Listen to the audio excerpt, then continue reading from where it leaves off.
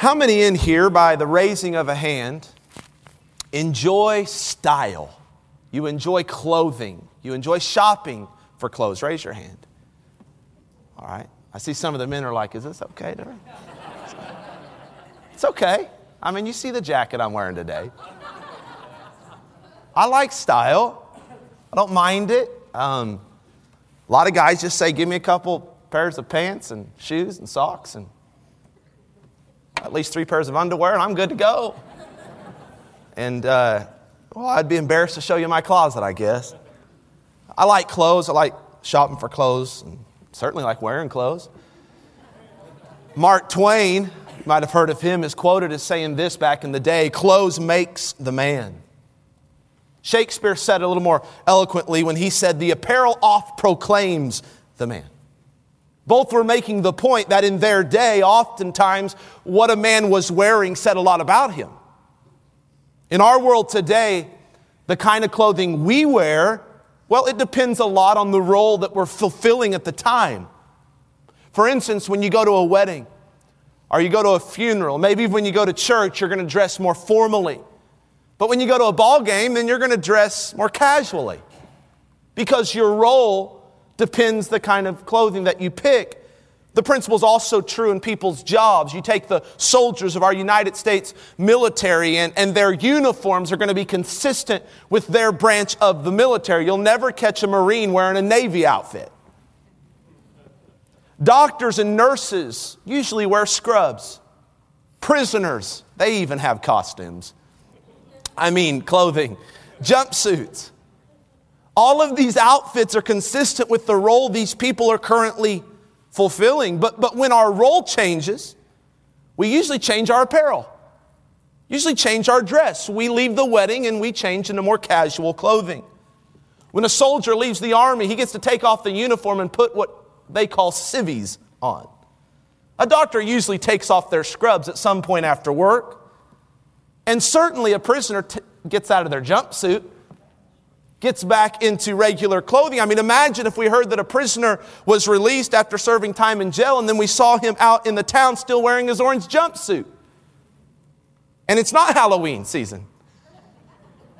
We'd scratch our head and think to ourselves, that's not right. He's been made free, but he's wearing clothes that represent somebody that is bound. Now, just as we understand this principle in daily clothing, so it is in the Christian life. It's inconsistent for a Christian to have been set free from sin, yet still live like they're bound to it. It's inconsistent for a Christian to have been made alive in Christ, yet live on the outside like they're dead in their sin. Hear me, church, when we're saved, when we enter into a personal living relationship with the Lord Jesus Christ, we are given a new life. We are given a new identity. We are given a new purpose, and this new life, according to Scripture, comes with an expectation and an enablement by God to live a new lifestyle. Thus the title of the message today, A New Life, A New Lifestyle. The Apostle Paul was burdened that these believers in Ephesus had a lifestyle that was consistent with and conformed to their new life in Christ. Now I want you to get something right here at the get-go, right here at the beginning of the sermon, and it's this.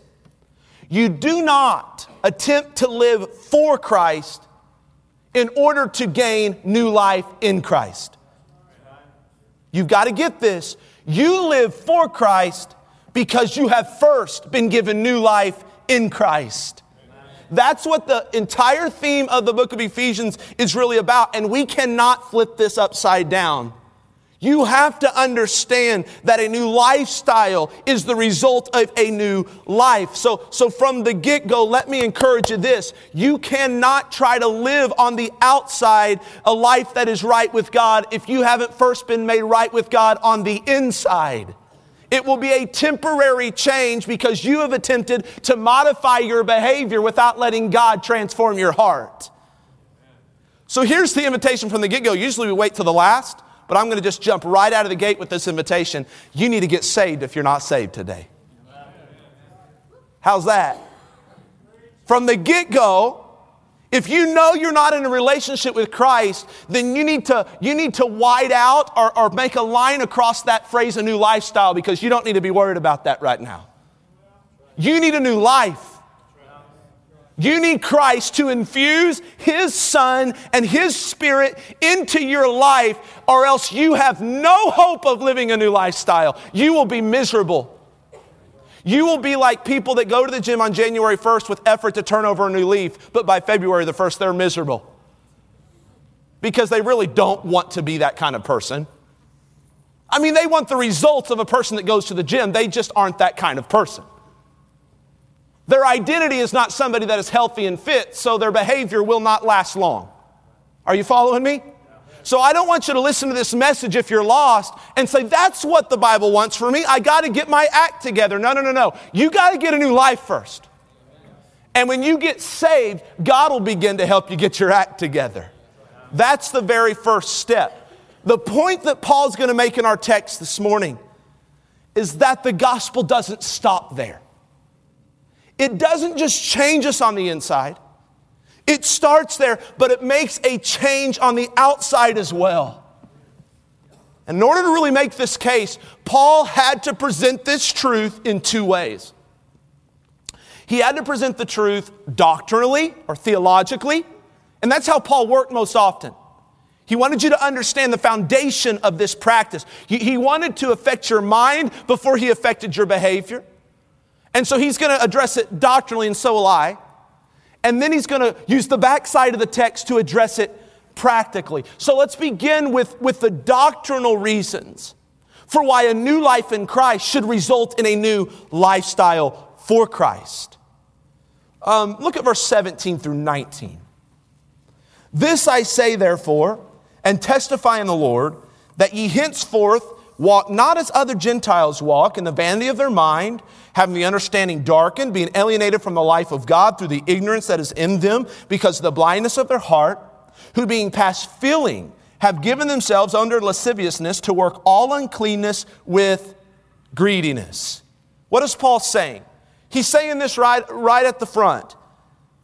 If you're saved, you should be different, or you should live a lifestyle different than that of those who aren't saved.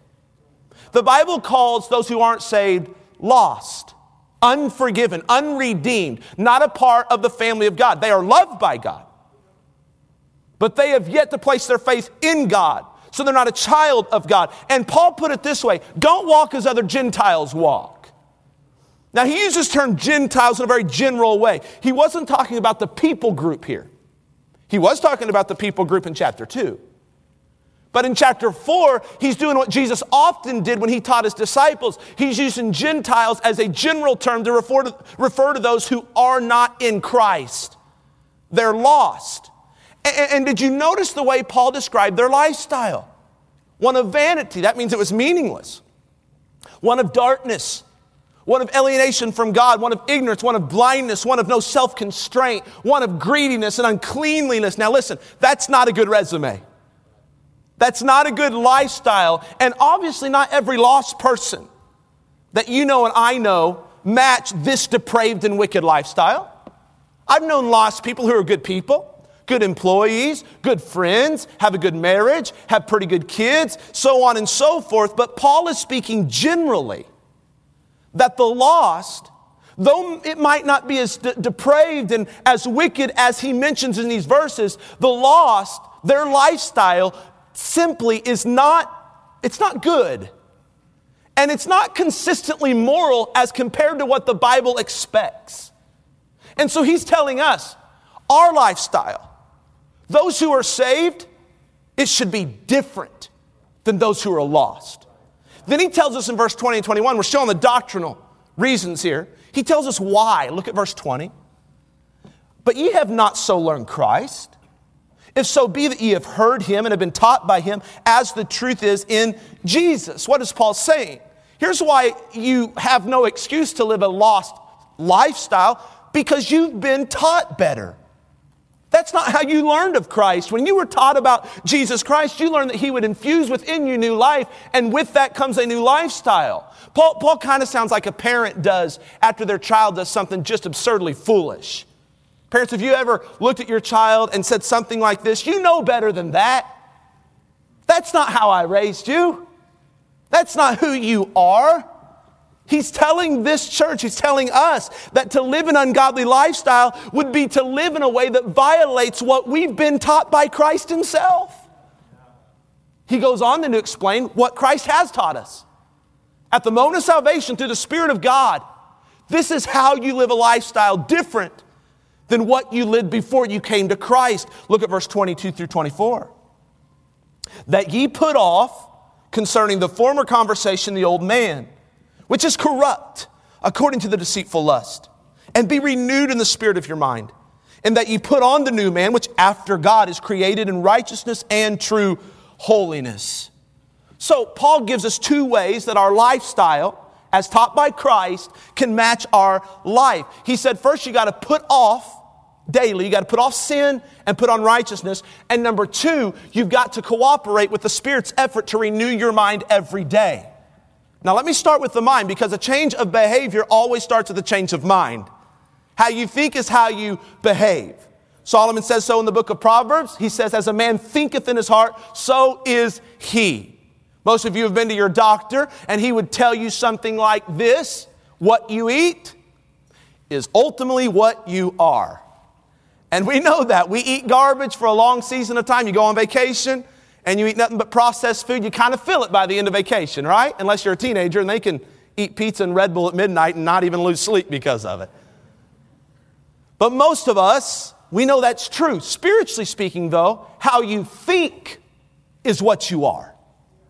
And Paul confirms that when he described the lifestyle of the Gentiles in verses 17 through 19, which we already read. How did he start by describing them? He started with their mind. He started by saying, here's the lifestyle of somebody that's lost. Their mind is vanity, meaningless thoughts. And then he gets down to verse 19 and he describes their behavior. And so he's saying this: the lost behave the way they do because of the way they think. And the same is true with the saved believer, the child of God. You behave the way you do because of the way you think. And so if we are to change our lifestyle, we have to cooperate with the Spirit of God in us, who wants to renew our mind every day. What does renew mean? Well, consider the word renew. To make new again. That's what Jenny and I are doing with our house. We bought this house several months ago, and it was at one time new in 1969. It was new. Did you know there was a 1969, young people? It was new. But God bless them, they didn't do anything to that house. And so we got to go in and make the whole thing new again. Like we're stripping down walls, and from the crown down, the house is going to be almost brand new again. And that's what the Holy Spirit of God wants to do in your brain every single day. He wants to tear down the old thoughts, and He wants to make them new again in your mind. How does He do that? Here's how He does that: through the Word of God. And as you look at the Word of God, the revelation of God to mankind, the Spirit of God takes that, and it's like His tools, His screwdrivers and His hammers and His crowbars and His paint rollers, and He totally renovates your mind. And isn't that necessary to do on a daily basis? Why is that so? Because in a matter of minutes, our mind can go to a place that isn't consistent with somebody that's living a life for Christ. Come on now, all it takes is one minute watching the news channel. One social media post. One text message. One conversation. You don't even have to talk. All you got to do is see one person across from Walmart, and you're like, oh, Matt put me in a bad state of mind. We live in a small town, right? You cross paths with that person. All you got to do is cross their way on Main Street, and your mind instantly goes to a place it shouldn't be. That's why we've got to allow the Spirit every day to renew our mind, to tear down the old and bring up the new. That's the starting point of living a new lifestyle. Then he says you got to do this. You got to put on the new man. Well, first you got to take off, in verse number 22, the old man, and you got to put on the new man. Now follow this, because this is not a passive activity. This is an active activity, but here's what you got to know doctrinally, or else you're going to get all messed up. Watch this. In one sense, this process of taking off the old and putting on the new, it's actually already been done. Watch here. Christ actually removed your old life dominated by sin at the moment of salvation. Are you with me? Literally, when you accepted Christ, instantaneously, you became new. Literally, He stripped away the old and He put on the new. But your salvation is only the starting point of your Christian life. There's another theological term that takes place the moment you get saved to the moment you go to heaven, and that is sanctification. And in that moment, that's when the renovation begins. You don't renovate and then become new. You get saved, then you get sanctified. Sanctification, unlike salvation, is not instantaneous, and it's not just inward. Sanctification is gradual and it's outward. Are you following me? And that involves some effort on your part. Putting on or taking off, then putting on. And if you doubt that it takes effort on your part, then consider, why would Paul then say that we should daily put on the Lord Jesus Christ and make not provision for the flesh? Why would Paul say in Ephesians 6 that we should daily put on the armor of God so that we could stand against the wiles of the devil? Why would Jesus tell His own disciples and would-be disciples, if you want to follow me, you got to deny yourself and take up your cross daily to follow me? Because there is some part of the sanctifying ministry that, yes, the Spirit of God is the enabler, but you got to cooperate with that. Baptism is the perfect example of this. Most of you have been baptized or at least seen how we baptize here during a baptismal service. We have somebody walk into the water, and then we ask them, do you know that you're saved? Why do we ask them that? Well, because baptism doesn't save. Baptism is only representing what has already happened inside a believer's heart. And so we make sure they're saved. If they're saved, they've already instantaneously been made new in Christ. And we signify that by telling them this. Then based on your public profession and in obedience to the commands of the Lord Jesus Christ, I baptize thee, my brother or sister, in the name of the Father, the Son, and the Holy Ghost, buried in the likeness of His death. That's what happened when you got saved. He buried your old man. Raised in the likeness of His resurrection. That's what happened when you got saved. Old man buried, new man is alive. Are you with me? Amen. But we don't end our baptistry service that way. Or else the baptistry would be really full really quick. If all they did was go under and up and stand there. What do I say next? That ye may walk, active, in newness of life. And they walk out of the baptistry so the next one can come. Here's the point. You've got salvation buried and made alive in Christ. But if at that point you've got to cooperate with the Spirit of God to walk in newness of life. You've got to take the necessary steps, and that is taking off the old man and putting on the new. Now that's the doctrinal agreement. You're with me. I've heard some good amens. I could use a few more this morning. But I've heard a decent amount. You're at about a 7 out of a 10, maybe a 6, if I'm honest. But now we're going to get to the practical part of it. Because Paul says, okay, that's the foundation. You need to understand that's what we believe. But here's how it plays out. And what he's going to do in the next section is he's going to give this list of examples of what a Christian lifestyle looks like. Now, here's what I could do. I could take the next 5 weeks, because there's 5 things in this list, and I could preach a sermon on each one of these things. I could do that, and I would be okay in doing that, and many preachers are. I don't think that's the spirit of the text, though. Here's what I think Paul's doing. He's not giving us an exhaustive list.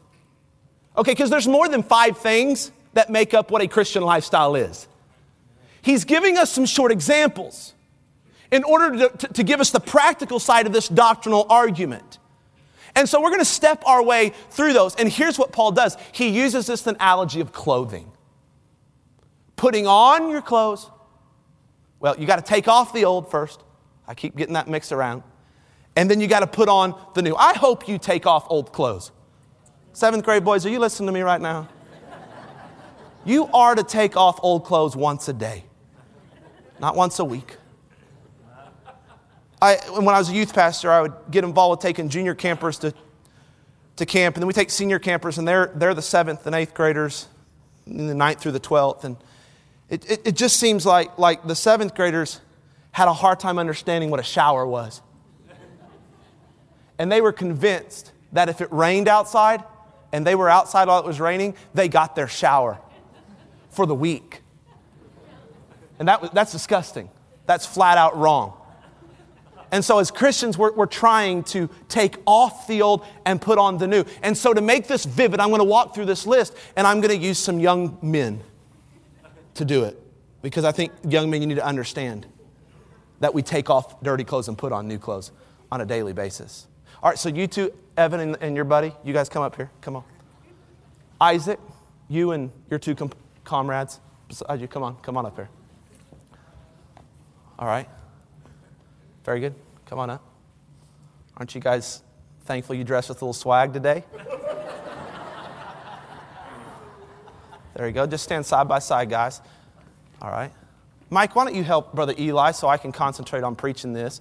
Or maybe you can distribute that. Eli's such a good staff assistant. He spent about 4 hours making these T-shirts. Put on the bad one. All right, and then hold the new one. Yeah, go ahead and put on the bad one. It takes 7th graders a little bit of time to do this kind of stuff. Yeah, go ahead, buddy. Go ahead. Put it on, man. Let me hold this for you. You got it? You put your right hand in the right hole socket there. Very good. Very good. Very good. Very good. All right, good. Your mama taught you well, Evan. Oh, hold this. Hold this, bud. Hold this, bud. There you go. So Paul's going to give us a list. I want you to pay attention as they're kind of ordering this out, because if we wait that long, then we'll wait till the evening service. So here's what he starts with in verse 25. Would you look at your Bible? Can you do that? Wherefore, putting away lying, speak every man truth with his neighbor. Why? Because we're members one of another. All right, look up here. Here's the thing he starts with. A Christian lifestyle is marked by somebody who tells the truth. A lost person's lifestyle is marked by someone that habitually lies. And so Paul says that as a Christian, what you doing, man? Bro, you wait to put on the shirt till I tell you. You just hold it right there. Hands behind your back. Right there. Very good. Should have used girls. Most people think of lying as a little kid's sin. They equate lying with the kid who was told not to get in the cookie jar, but he gets in the cookie jar and he tells his mom he wasn't in the cookie jar, even though cookie crumbs are on his face. That's lying, right? We think, no, wait a second. Adult Christians have a more polished version of lying. We taught this in the Bible classes a couple weeks ago, and some people had a hard time understanding that they were indeed liars. But they lied just then. Because here's what we do. We don't just straight up not tell the truth. What we do is we exaggerate the truth. Right? Or we withhold a portion of the truth. We conceal the truth. Or we hide the truth because if we told all the truth, it wouldn't be convenient for us in that situation. Or we cheat on a test, lying. We cheat on the time clock, lying. We cheat on our taxes. None of you do, but lying. So we have lied. We have entered into the lifestyle of a lost person. And Paul says this, you need to put that off. You need to take that off, and you need to put on truth-telling. Why? He says because we're members one of another. He equates this with the fact that if you tell the truth, or if you lie rather, you are hurting your fellow church member. You're hurting the testimony and the unity of the church. You're hurting other members of your family and other members of your workplace. And he says you ought to physically, every day, resist the urge to lie. Take it off, Evan. Give me that shirt. Take it off, buddy.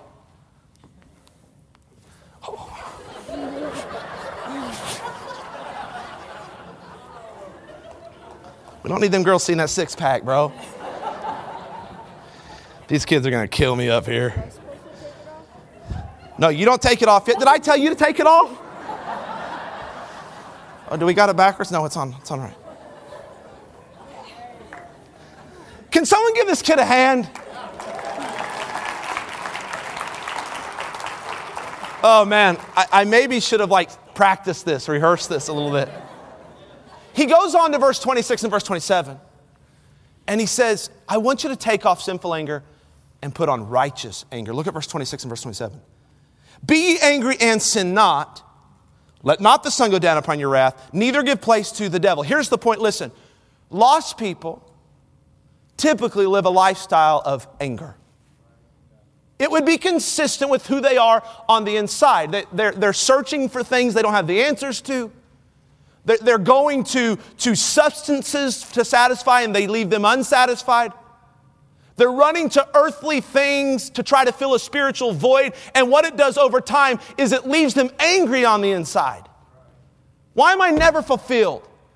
And so they can fly off the hook easy. They can suppress and kind of just stay away from the crowd because they're just so angry and so bitter. But Paul says that's the character of a lost person. You need to take off that urge to do what you used to do when it comes to anger, and you need to put on righteous anger. What is righteous anger? One person said it's when you get mad but you don't cuss. No, it's more than that. It's literally what Paul says. You get angry, but you don't sin. Now listen, we need to feel anger as Christians. If we're indifferent to injustice, then evil will prevail. In fact, I think we encourage the spread of evil and sin if we're indifferent to it. We should hate sin like God hates sin. Somebody say amen.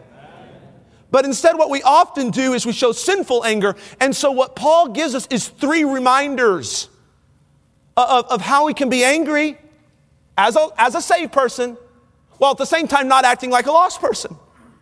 He uses this first: don't sin. In other words, I give you permission to be passionately angry about things that grieve the heart of God, but I don't give you permission to throw a fit about it. And I don't give you permission to seek revenge like a lost person would. And I don't give you permission to go on social media and blow them up or dishonor the name of God in public. That's the first reminder. Paul says there's another reminder. Don't let the sun go down on your wrath. Now, a lot of people like to interpret that very, very literal. Meaning this: it's okay to get angry so long as the sun's up. But when the sun's down, I got to put away the anger. Well, then the Eskimo in the North Pole can be angry for 6 months. I want to move to the North Pole. It's not literal. Here's what he's saying. He's using the sun as a metaphor to teach us, don't let things fester for very long. Resolve it quickly or else it'll eat your lunch. That's my translation of it. Even if it's righteous anger, it needs to be short-lived. The final reminder is this: neither give place to the devil. Because when you hang on to anger and you go to sleep angry night after night after night, here's what you're doing. You're inviting the devil into your heart for a sleepover. And you think you're just giving him a little bit of an inch, but he's going to take a mile every single time. And that anger will destroy your relationships. It'll destroy your life. And so, young man, it's your turn to take off sinful anger. At some point, one of you guys got to be like Incredible Hulk and just rip it off like that. That would be what's really cool. And you're going to put on. You see how this is an active activity, church? This is every day as the Spirit of God renews your mind after you get in the Word of God and teaches you that anger isn't Christ-like, that you're going to say, you know what, in my situations at work, in my situations in my own living room, in my own kitchen, I am going to make sure that at the moments in which I feel like wearing the shirt of sinful anger, I rip it off and I put on the shirt of righteous anger. He goes next and he talks about stealing. Now look at verse number 28. Let him that stole steal no more, but rather let him labor, working with his hands the thing which is good, that he may have to give to him that needeth. Now historians tell us, why would he talk about stealing? Because the skilled tradesmen that he would have been talking to in this day, the day laborers, were typically hired during a seasonal time of the year. And so the societal norm was this: when it's not the season of work where you can get a wage, you've got to steal and take advantage of others in order to put bread on your table. And Paul is telling them, though that is normal in society, That is not normal of the person that knows Christ. Instead of stealing or taking advantage of others to get what you want, here's what you do. You work honestly. And you work hard. And you steward your time and your money wisely so that then you can give and help others. I think of it like this. Who said this? John Wesley said this. Work as hard as you can. Make as much as you can. Then give as much as you can. That's the Christian lifestyle. I think of it like this. You can either steal to get, you can work to get, or you can work to get so that you can give. And the third option is the Christian option according to Paul. Paul, he doesn't stop with hard work. He says the Christian lifestyle and the remedy to stealing and taking advantage of others is not just working a hard day job. It is working so that you can give and be generous. Take off stealing, bro, and put on working and giving. Somebody hold the shirt down. I want him to see his six-pack. All right, very good. Here's the next one. Take off corrupt talk and put on edifying talk. Look at verse 29. Let no corrupt communication proceed out of your mouth, but that which is good to the use of edifying, that it may minister grace unto the hearers. Then he gives us the why. Here's why. And grieve not the Holy Spirit of God, whereby ye are sealed unto the day of redemption. He said, put off corrupt communication. Here's what I find interesting. Look up here.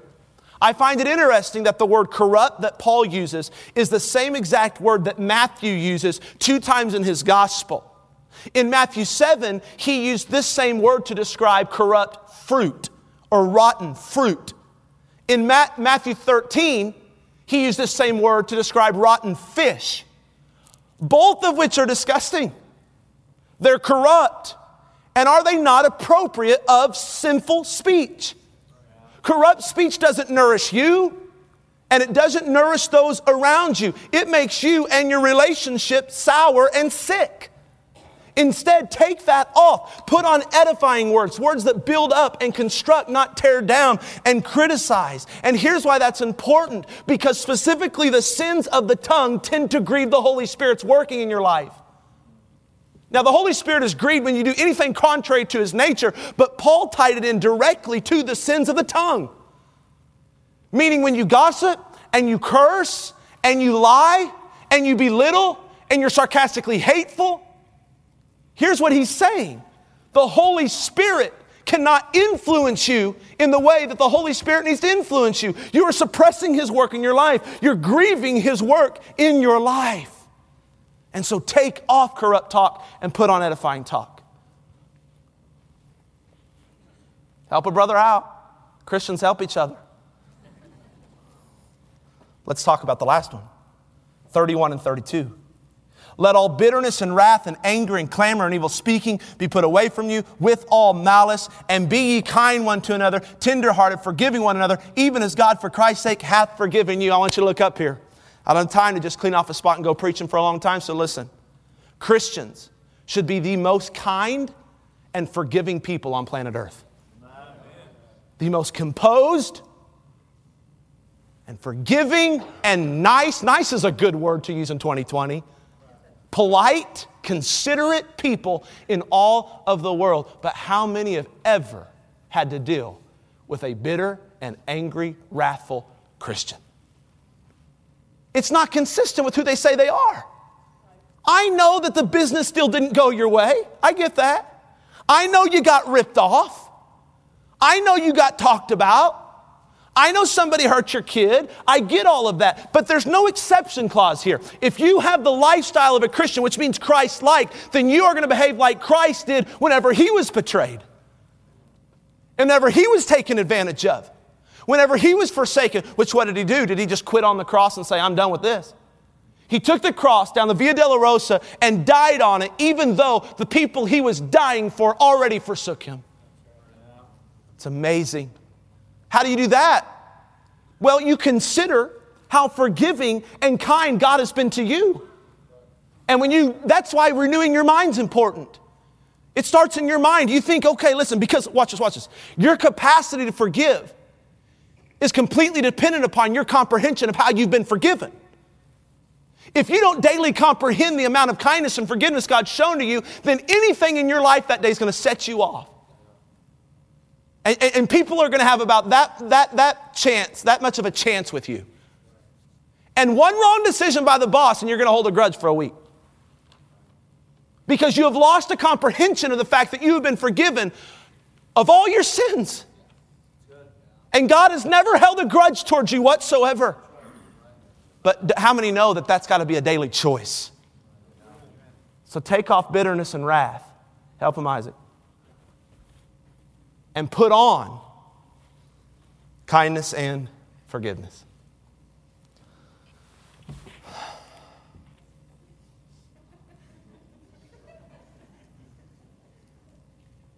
You're the only one awkward, bro. I'm good.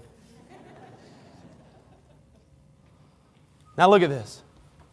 Here's what this reminds me of. There we go. Here's what this reminds me of. It reminds me of the day that Jesus came to Lazarus' grave. And he said, now by the way, Lazarus has been dead long enough to stink. And Jesus said, Lazarus, come forth. John chapter 11. And Lazarus came forth. And here's what Jesus said when he saw Lazarus. He said, loose him of his grave clothes. Why would Jesus say that? Because what Lazarus was wearing was not consistent with the new life he had been given. And here's what Christians do. Too many are wearing grave clothes when they should be wearing grace clothes. You've been washed by the blood of Jesus. You've been made clean by the grace of Jesus.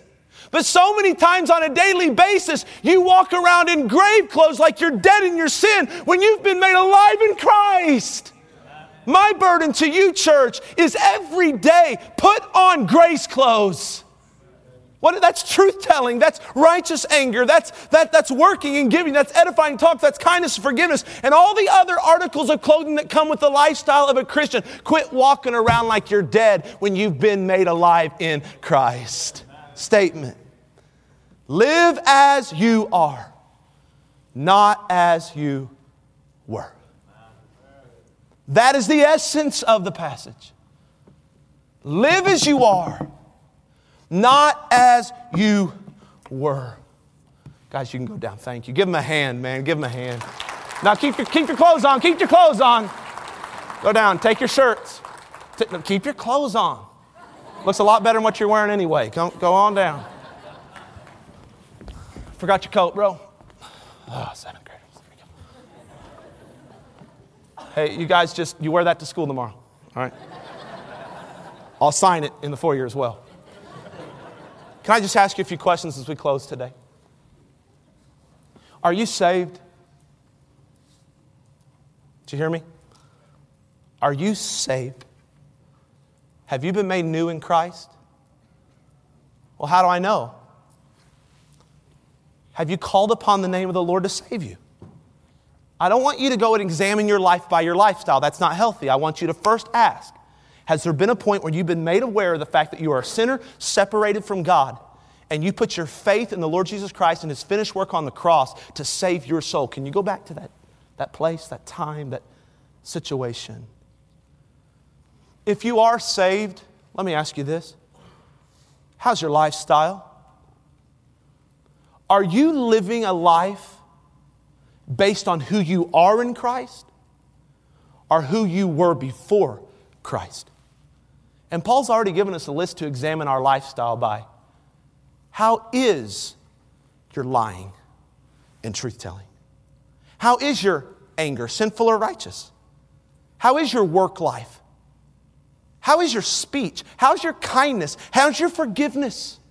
In those 5 areas, does your lifestyle match your life, who you are in Christ? If you have to come to the conclusion, Christian, that there are some areas of my life where I'm just inconsistent with who I say I am, then here's what you need to work on. Renew your mind every day. Remodel the thoughts by getting into God's Word. And number 2, take off the old, put on the new. Every single day. You got to be vigilant, putting on the armor of God, putting on the Lord Jesus Christ, picking up your cross daily. The Christian life is a battle. It's not a playground. And so you got to suit up every day so that you can live in victory. If you agree with the Word of God today, say amen. Stand to your feet, every head bowed and every